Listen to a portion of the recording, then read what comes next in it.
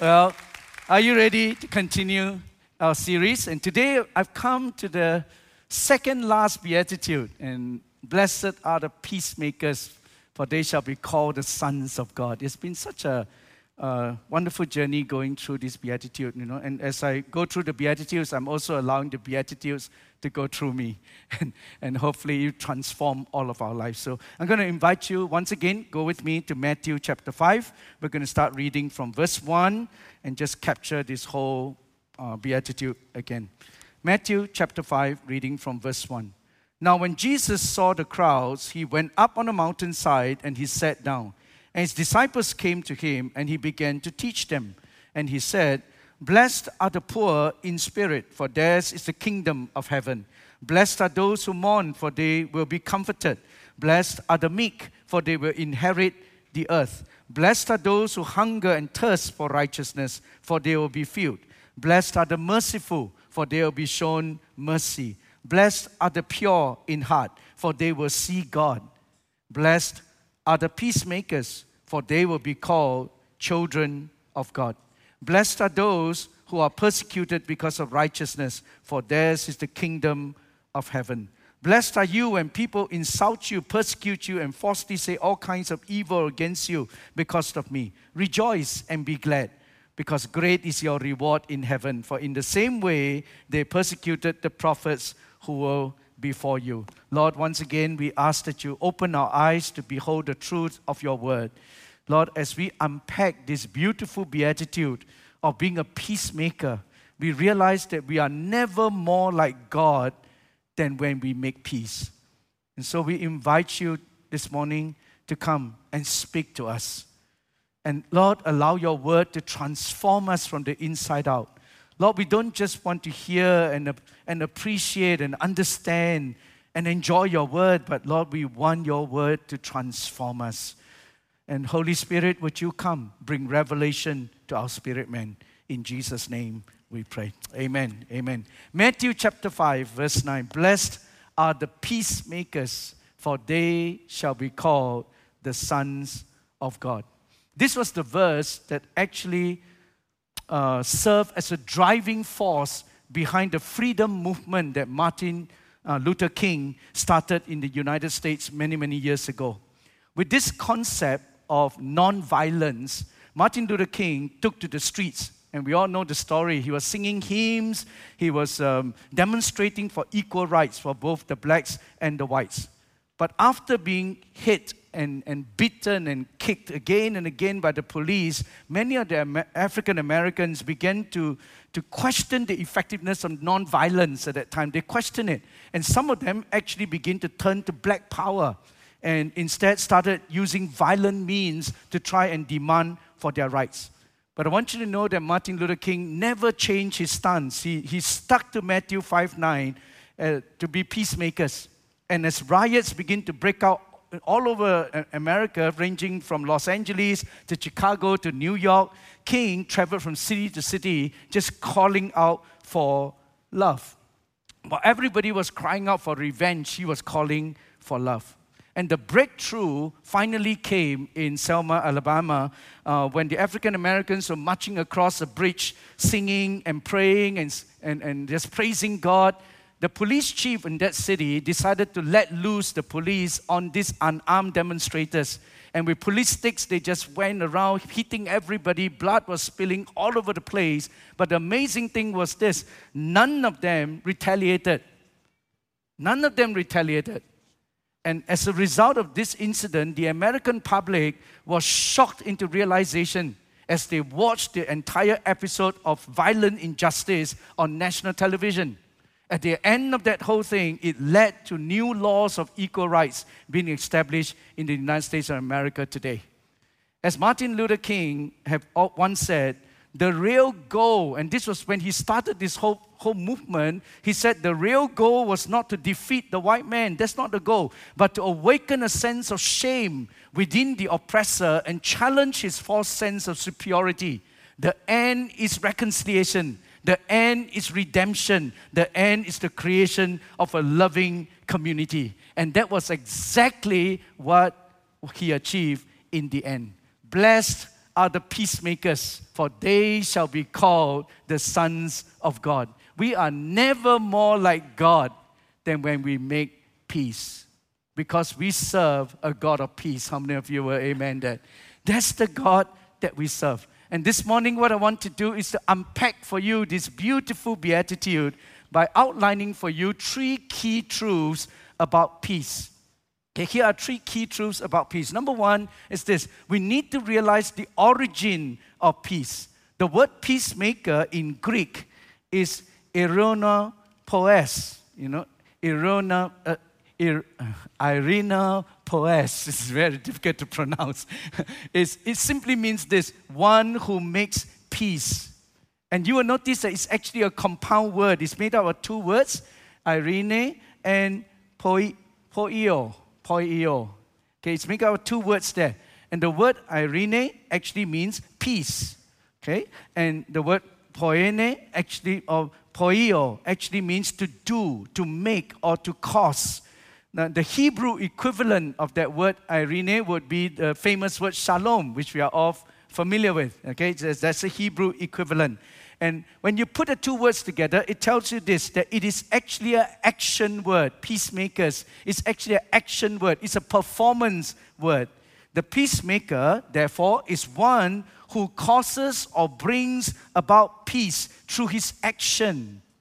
So who is a peacemaker? The peacemaker is one who causes or brings about peace through his actions. And how many of you know that this is exactly what our Lord Jesus Christ came to do on the cross? He was the ultimate peacemaker. It was because of his action. He was the cause. He brought about peace between us and God. That is a starting point, brothers and sisters. Ephesians chapter 2, verse 13 and verse 12 and 13. Listen to this. Remember that at that time, the Apostle Paul says that you were separate from Christ, excluded from citizenship in Israel, foreigners to the covenants of the promise, without hope, without God in the world. But now in Christ Jesus, you who are far away has now been brought near by the blood of Christ. Hallelujah. All of us were at one time separated from Christ. We were outside of the covenant that God made with Israel. All of us were without hope, all of us without God, but now, hallelujah, we who were once far away has been brought near by the blood of the Lamb. How many of you, hallelujah to that, isn't it? We were once far away, we were at enmity with God, but Jesus came and He brought about peace, so that now between us and God, we are at peace. How did this happen? The Apostle Paul drilled deeper into this in Colossians chapter 2, verse 13 and 14. Listen to this. When you were dead in your sin, that's the problem, right? When you were dead in your sins and in the uncircumcision of your flesh, God made you alive with Christ. He forgave us all of our sins, having cancelled the charge of our legal indebtedness, which stood against us and condemned us. Then He has taken it away, nailing it to the cross.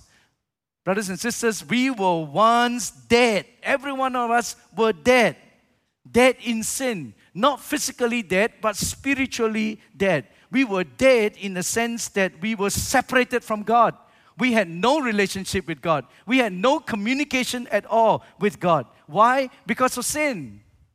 Our sin separated us from this God.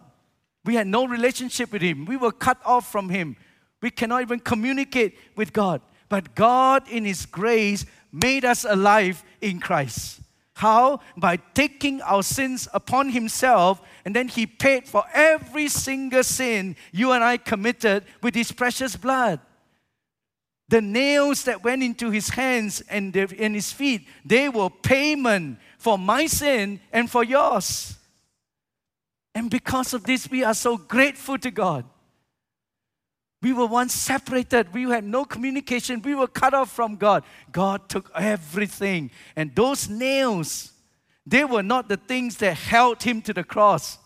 Jesus was held on the cross not by the nails, but by His love for us. And He paid every sin. He paid for every sin. He paid our debt.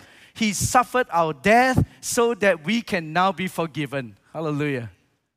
And this is what He has done. That is why today you and I can lay claim to 1 John 1:9, right? If we confess our sins, He is faithful and just and will forgive. It's not may forgive, can forgive, should forgive. He will forgive our sins and purify us from all unrighteousness. This verse promises us, and that's why we can lay claim to it. If we confess, God will be faithful, God will be just to actually forgive us. The question is this, faithful to who? Just to who? It's not us. So often when we read the Bible, we project ourselves into it.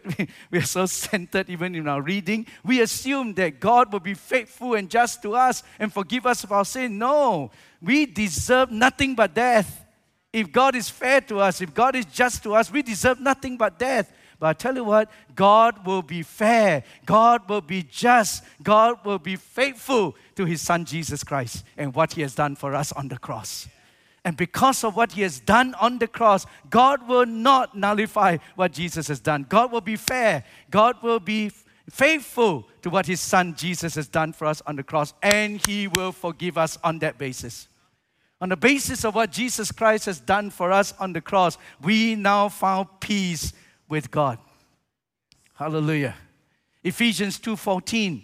That's why Paul goes on to say this. For He Himself is our peace, who has made both one and has broken down the middle wall of division between us. Through the redemptive work of Christ on the cross, we have now been reconciled to God, and the dividing wall between the Jews and the Gentiles, between the people of God and the people not of God, has now been broken down.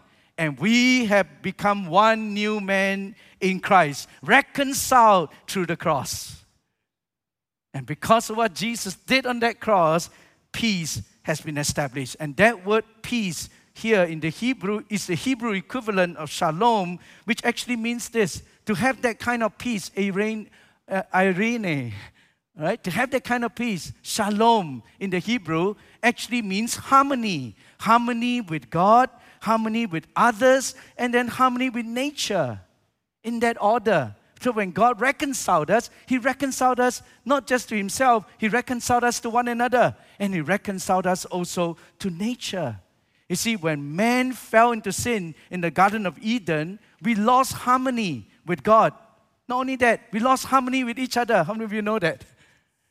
And nature itself has fallen. So I like Isaiah 53, verse 6. Listen to this. We all, like sheep, have gone astray. Each of us have turned to our own way, and the Lord has laid on Him the iniquity of us all. Now you read that verse carefully. It says, all we like sheep have gone astray. So what happened was, here's God. Okay? And when man fell into sin, what happened was, originally Adam and Eve, right? We have relationship with God. But because of sin, all we like sheep have gone astray. Astray from who? Astray from God. So we've gone away from God, and each of us have gone his own separate ways. Which means to say that not only did man fall, when man fell into sin, not only did we go astray from God, we also become estranged from one another. There's no more harmony with God, no more harmony with one another. And all of creation also fall. And when God restores us, He restores not just my relationship with God, but He restores our relationship with one another. Are you with me? See, and through what? It's the gospel. He Himself has become our peace. Someone said it this way: no God, no peace. If you know the Lord, you will know peace. And that's why Ephesians 2:4 says, He Himself is our peace. He is our shalom. And this is the reason why, brothers and sisters, when two Jews meet in Jerusalem, this is how they greet one another. They say to one another, Shalom, Shalom. And they always said it twice. Once for the inner man and one for the outward man. And what they're trying to say is that if you have God, you have everything it takes to live life in His fullness, lacking nothing inside and outside. See, we have harmony now. Because reconciliation to God is the key to true peace. That's why we need to keep coming back to the gospel. The only starting point of real peace is to get right with God. That's why the gospel of Jesus Christ is what we come back to again and again and again. I want you to know, my friends, we are not ashamed of the gospel because it is the power of God unto salvation. Peacemakers, if we are true peacemakers, we will present Christ as the Prince of Peace, the chief peacemaker. Hallelujah. That's the starting point. And that is why the world often can see us, because the gospel is the key, right, to peace. That's why the world sometimes see us also not as peacemakers, but as troublemakers. Because the gospel, the message of the gospel is foolishness to this world. And I think that is why Jesus gave us the 8th beatitude in verse 10. Blessed are the peace, those who are persecuted for righteousness' sake, for theirs is the kingdom of heaven. And it's true. Okay, but this is the only way in which we can come into true peace, the gospel of Jesus Christ. Okay, but that brings me to my next point, the opposition to peace. The origin of peace is Jesus Christ and what He has done for us on the cross. But the opposition to peace is not war. The opposition to peace is sin and self. That is the greatest opposition to peace. Do you realize that the Bible started in peace in Genesis 1? It started in peace. And it will end in peace in Revelations 22 when God restores all things. But in between is where the problem is. In between, you will find wars and conflicts and disharmony. Are you getting this? It starts in peace and it will end in peace, but in between is where we need to deal with this. In between is where the conflicts and the wars are. So I want to invite you to go with me to James chapter 4, verse 1 to 4, where I think the Apostle James really described this so well for us. Listen, this is where the opposition to peace is, okay? So go with me to James 4, look at verse 1 to verse 4. This is what the Apostle James wrote. Where do wars and fights come from? Where do disputes and quarrels come from amongst you? Then he go on to say this, do they not come from your desires for pleasure that wars in your members?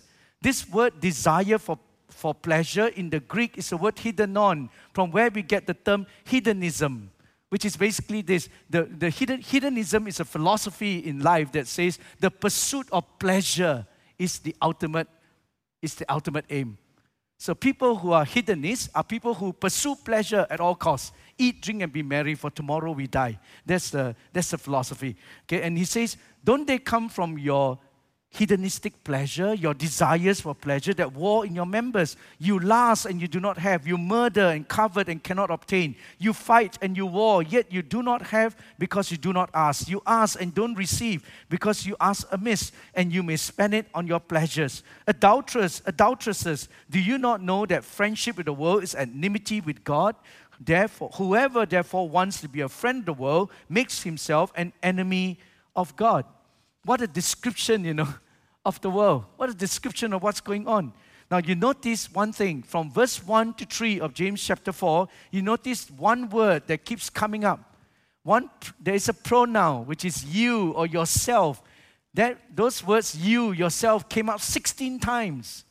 Is that right? 16 times it came up in 3 short verses, which means this, the focus is entirely self-centered. It's all about me and myself. It's all about you. And that, whenever you see self-centeredness, wherever you see such selfish behavior, it is a seedbed for conflict. It's a seedbed for disharmony. In fact, if you look at the word sin, right, S-I-N, you take the I out, there will be no more sin. That's what the problem is. It's the big I that is the problem.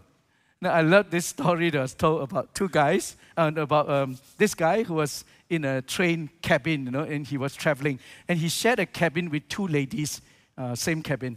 And it's turning out to be a terrible experience because these two ladies were fighting throughout the journey.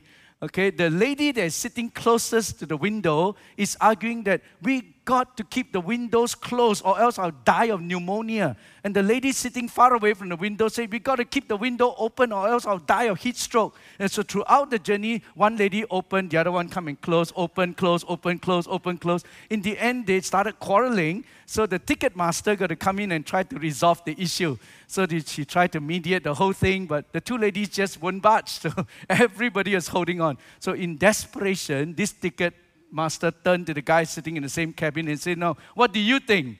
And this guy said, "I'll tell you what I think. First, you open the window, and then you kill the first one. Then you close the window, you kill the second one, and then I'll finally have some peace." Now, you tell me, what's wrong with that whole thing? Every single person was self-centered. Everybody wants to have their own ways, and that is the problem. How do we end up with quarrels and fights and conflicts and all this dispute? It's because everybody wants their rights. Nobody's willing to let go. See, the believer who is living in sin, self-righteousness, self-centeredness, you can never be a peacemaker. You'll be a peace breaker. Because sin and self is the enemy of peace. That is why you notice, blessed are the pure in heart came before blessed are the peacemakers. Because without a pure heart, with a heart that is self-centered and selfish, there will be no peace. Without purity of heart, you cannot be a peacemaker. Now, let me show you this. Isaiah 32, verse 16 and 17. The prophet Isaiah was actually prophesying about the coming rule of the Messiah. Okay, and that's in the Old Testament. He was prophesying into the future and already seeing how the Messiah will come, and that will change everything. And then you listen to what he said. He said, "The Lord's justice will dwell in the desert. His righteousness lives in the fertile field. The fruit of that righteousness will be peace." The fruit of that righteousness will be peace. Its effects will be quietness and confidence forever. My people will live in peaceful dwelling places, in secure homes, in undisturbed places of rest. And what the prophet is telling us is this: the fruit of righteousness is peace. Where does peace come from? Peace comes from righteousness. Without righteousness, there can be no true peace. It is not peace at any cost. It's not peace at any price. No. No, peace doesn't mean that we will all become pacifists, and we'll all take the middle road and we'll never take a stand on anything. No, that's not peace. Peace comes out of righteousness. We always choose to stand in the place of righteousness. You see? And the fruit of righteousness is peace. No righteousness, there is no true peace. So the only way in which we can live in God's shalom is when we are willing to deal resolutely with sin and get right with God. And Jesus did it through the cross. It was the cross that did it. So you read Romans chapter 5, verse 1 and 2. Listen to this. Therefore, Paul says, since we have been justified through faith, we now have peace with God. Where does peace come from? It comes from this. Because we have been justified through faith, through the redemptive work on the cross, through our Lord Jesus Christ, through whom we have gained access by faith into the grace in which we now stand. And we boast in the hope of the glory of God. Brothers and sisters, I got good news for you. Because of what Jesus did for us on the cross, today we can be filled with the peace of God and the hope of our salvation. And the best news I have for you is this, that the day will come when all wars and conflicts will cease. And in the end, when we reach the end, we will be totally redeemed, fully sanctified, utterly glorified, gloriously perfected, completely made whole in Jesus Christ. See, we started in peace in Genesis. We will end in peace in Revelation 22. In between, God set up the cross.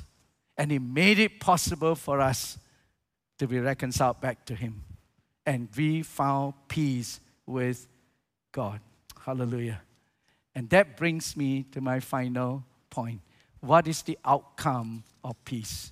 Now that we have become recipients of the peace of God, What is the outcome for us? What then should we do? So listen to this. The origin of peace is a right relationship with God through the gospel, right? The opposition to peace is sin and self. We know that. Okay, but through justification, the war is now over for us as believers. We have found peace with God. We're no longer at war within ourselves. So Philippians 4 verse 7 now tells us this. And the peace of God, which transcends all understanding, will guard your heart and your mind in Christ Jesus. Because we have received this shalom from God, this peace from God through the cross, through the gospel, we must now let the peace of God rule in our hearts and our minds in Christ Jesus. So what then is the outcome? I think the outcome is this. As a result, all of us must become peacemakers. What do you think? Since you have received peace, we must become peacemakers ourselves. Colossians 3 verse 15, the Apostle Paul says this, let the peace of Christ rule in your hearts, since as members of one body, you were called to peace and be thankful. Since the peace of God is ruling in our hearts, we become carriers now. We become givers of peace. In what way? I think Isaiah 52 verse 7 is very instructive. The prophet Isaiah says, how beautiful on the mountains are those who bring good news, who proclaim peace, who bring good tidings, who proclaim salvation, who say to Zion, your God reigns. Brothers and sisters, every time you and I preach the gospel to others, we are making peace. How many of you agree? Every time we share the gospel with people, you know what we're doing? We are becoming peacemakers. Because the gospel is the ultimate origin of peace. So we preach the gospel like never before. Every time we preach the gospel, we are becoming peacemakers. The prophet in Isaiah 52:7 was speaking of the day when Jerusalem will be delivered from captivity. I understand that. That's the context of it. But you know, the Apostle Paul applied this verse to the preaching of the gospel in Romans chapter 10, verse 15, where he says, how can anyone preach unless they are sent? And as it is written, how beautiful are the feet of those who bring good news. So if you ask me, we started in peace in Genesis 1. We will end in peace in Revelations 22. In between, what should the believer who have experienced shalom with God now, what should we be doing? I think we should become people whose feet is beautiful, bringing the gospel of peace to everybody. This is what we should be doing until our Prince of Peace returns. We should be carrying out the ministry of reconciliation, preaching the gospel wherever we go.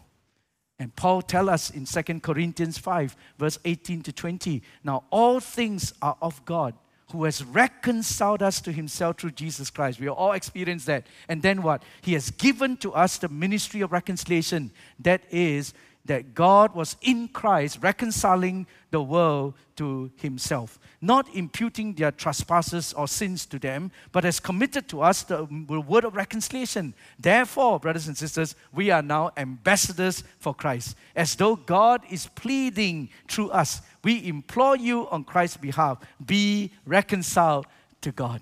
In between, there's one thing we must do. We take this gospel and we plead with our friends. We plead with the people, our loved ones. We plead with the people far away from God. Be reconciled to God. And this is the way to do it. Come to him. And that's what we are doing now. We should be preaching, sharing, gossiping the gospel wherever we go. And pleading with people, come, come, come. Be reconciled to God. Therefore, brothers and sisters, every one of us here, we have now become ministers of God's peace through the gospel. So that's one thing we must do, okay, is to become a peacemaker by preaching the gospel. Here's the second thing. The other metaphor we see in the New Testament is this. Ephesians 6, verse 14 and 15, when Paul was talking about putting on the armor of God, he said this, stand firm then, with the belt of truth buckled around your waist, with the breastplate of righteousness in place, and with your feet fitted with the readiness that comes from the gospel of peace. Now, we all know that as we go through life, there are many things that will stand in the way. There are many challenges we all have to face. And one of the things that the Apostle Paul taught all of us to do is to put on Christ. Okay, put on Christ so that we can take on life. Okay, put on Christ. And he used the analogy of a Roman soldier and the uniform of the Roman soldier to bring out the different aspects of Christ. And one of them has to do with the shoes, okay, the footwear of the soldier. Now, so what does it mean here as we read about how our feet should be shodded with the gospel of peace? I think here in Ephesians chapter 6, Paul is actually talking about one of the instruments or one of the armory of the soldier, which is his footwear, his sandals. And so if I can, I hope my drawing is clear and doesn't become something else. Okay, this is supposed to be the feet, okay. Okay, and he's talking about the sandals that the soldiers wear. And what's interesting, the sandals actually go up all the way to the calf, not like our shoes today. It goes all the way to the calf, and it goes down all the way here. And then it has spikes at the bottom. Okay, and the reason for this is because the soldier, in order to be able to wield his sword well and to hold his shield and defend himself, he needs to wear sandals like this and dig in. The spikes is for him to dig in so that he could hold his stand and then he can fight well. Okay, and to dig into it. And what the Apostle Paul is telling us to do is that, when we put on these gospel shoes of peace, we are standing on this gospel of peace, the only way to peace with God. Then he's also teaching us that whatever our circumstances, okay, no matter how big the attack may be, no matter how the enemy may attack, we must dig into this gospel of peace. And our aim is always to sow peace. Are you with me? Whatever the situation and circumstance may be, however people may attack you, however people may speak badly of you, no matter how people may abuse you, we dig in to this gospel of peace. And our aim is always to establish peace. And the only way that we can do that for true peace and shalom is to surrender to the will of Christ, the Prince of Peace. So when people offend us and people insult us, hurt us, we choose still to respond in love. And we dig into peace. Are you with me? We advance by the gospel, but we also hold our position because the world is may not be friendly to us. And we've got to learn how to dig into this gospel of peace. And wherever we go, we preach the gospel and we also sow peace wherever God has planted us. No matter how people can come against us, we go the way of peace. We choose not to retaliate. We dig in, we stand firm on this gospel of peace. And where there is evil, we choose to love. Where there is resentment, we choose to forgive. Where there is pain, we comfort. Where there is offense, we choose to overlook. When there are insults thrown at us, we choose to reconcile. We are digging into this peace that God has given to us. In short, we go in the opposite spirit. I like the way that Gandhi, the Indian leader, puts it. He says, if we live by the philosophy an eye for an eye and a tooth for a tooth, there'll be many blind and toothless people around. And it's true. If we always have to retaliate, if we always have the eye for an eye, a tooth for a tooth, all of us will be blind by now. Or toothless at least. Yeah, you get my point. Have you watched Forrest Gump before? There's a huge, beautiful scene in Forrest Gump one scene where he took his girlfriend by the name of Jenny and they went to visit Jenny's old house. Okay, the house was already abandoned. But he took Jenny back to visit the old house, and there, standing outside the old house, memories came back, flooding into Jenny's mind. And she became increasingly angry and upset. It's because when she was young, living in that house, she was abused. Okay, and because of that, as she stood there and all the memories came back, she got more and more angry and upset. And so what he did in the end, she started bending down and taking up stones and throwing it at the house. And she was throwing one stone after another, one stone, another, with more and more vigorously she was throwing the stones. And then Forrest Gump, typical, he looked at what the girlfriend is doing, and so without even understanding, he bent down, he picked up some, also throw. And the two of them were throwing one stone after another, one stone after another, until they were totally exhausted. Both of them collapsed to the ground. Then in typical country-style wisdom, Forrest Gump turned to Jenny and said, sometimes there just ain't enough rocks. Sometimes there just aren't enough rocks. And that's so true, isn't it? Sometimes there just aren't enough rocks. There must come a point when we decide that enough is enough. And we just let the rocks fall to the ground. And then we let God take over. We let the injustice, the hurt, the pain, the anger, the frustrations go. And we let God take over. We put on the gospel shoes of peace. We dig in. And we stand.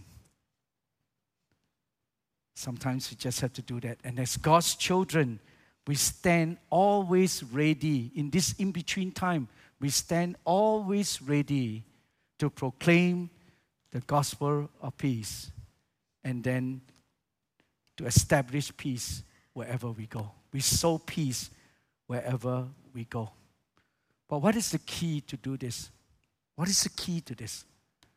I actually think that the key is rooted in the wisdom of God. How do you become someone who could sow peace, earn the right to speak the gospel? I think it takes the wisdom of God. And I'll tell you why. Because in James chapter 3, if I could just close with this.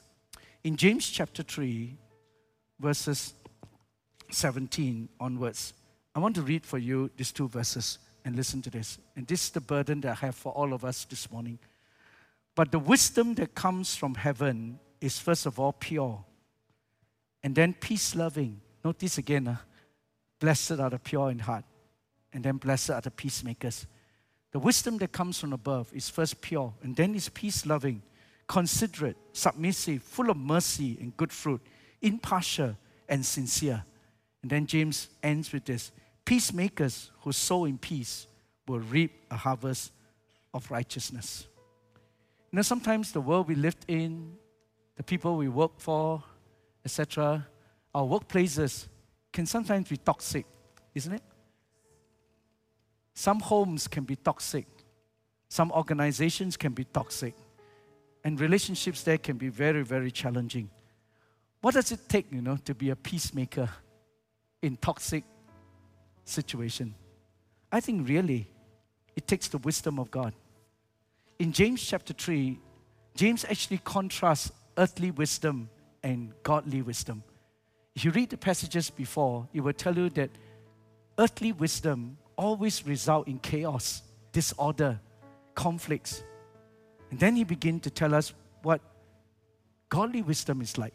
And then if you notice the things that he listed there, right? Pure, peace-loving, considerate, submissive, merciful, and all that. There is one string, that ties up all of these virtues. And the one string is this. Where you find godly wisdom, people get along. Where you find godly wisdom operating, people get along. Is that true? If everybody has a heart that is pure, with no hidden agenda. If everybody is peace-loving, right? If everybody is considerate to one another, if everybody is submissive one to another, if everybody is full of mercy, merciful, have good fruit, impartial, which means fair, sincere. If everybody is like that, then guess what? People get along. Am I correct? Why do people fight? Why do people end up in toxic situations like in relationships? It's because godly wisdom is not operating there. Earthly wisdom is operating. I guarantee you, where you find homes that are at war, where you find organizations where there's lots of conflict, even in churches where you find a lot of conflicts, I guarantee you one thing, earthly wisdom is operating. But we have the wisdom of God. We will know how to be peacemakers. We will know how to actually bring about peace and then earn the right to share this wonderful gospel of peace because He is the origin.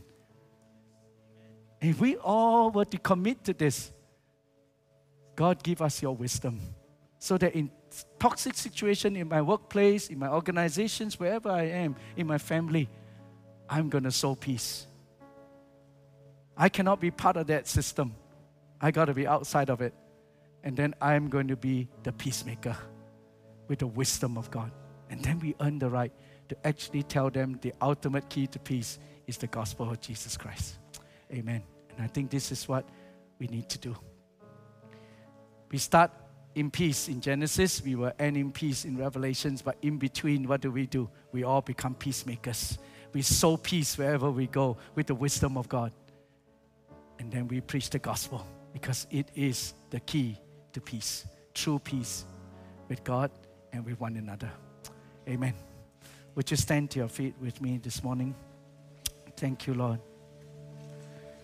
Thank you, Jesus. Thank you, Lord.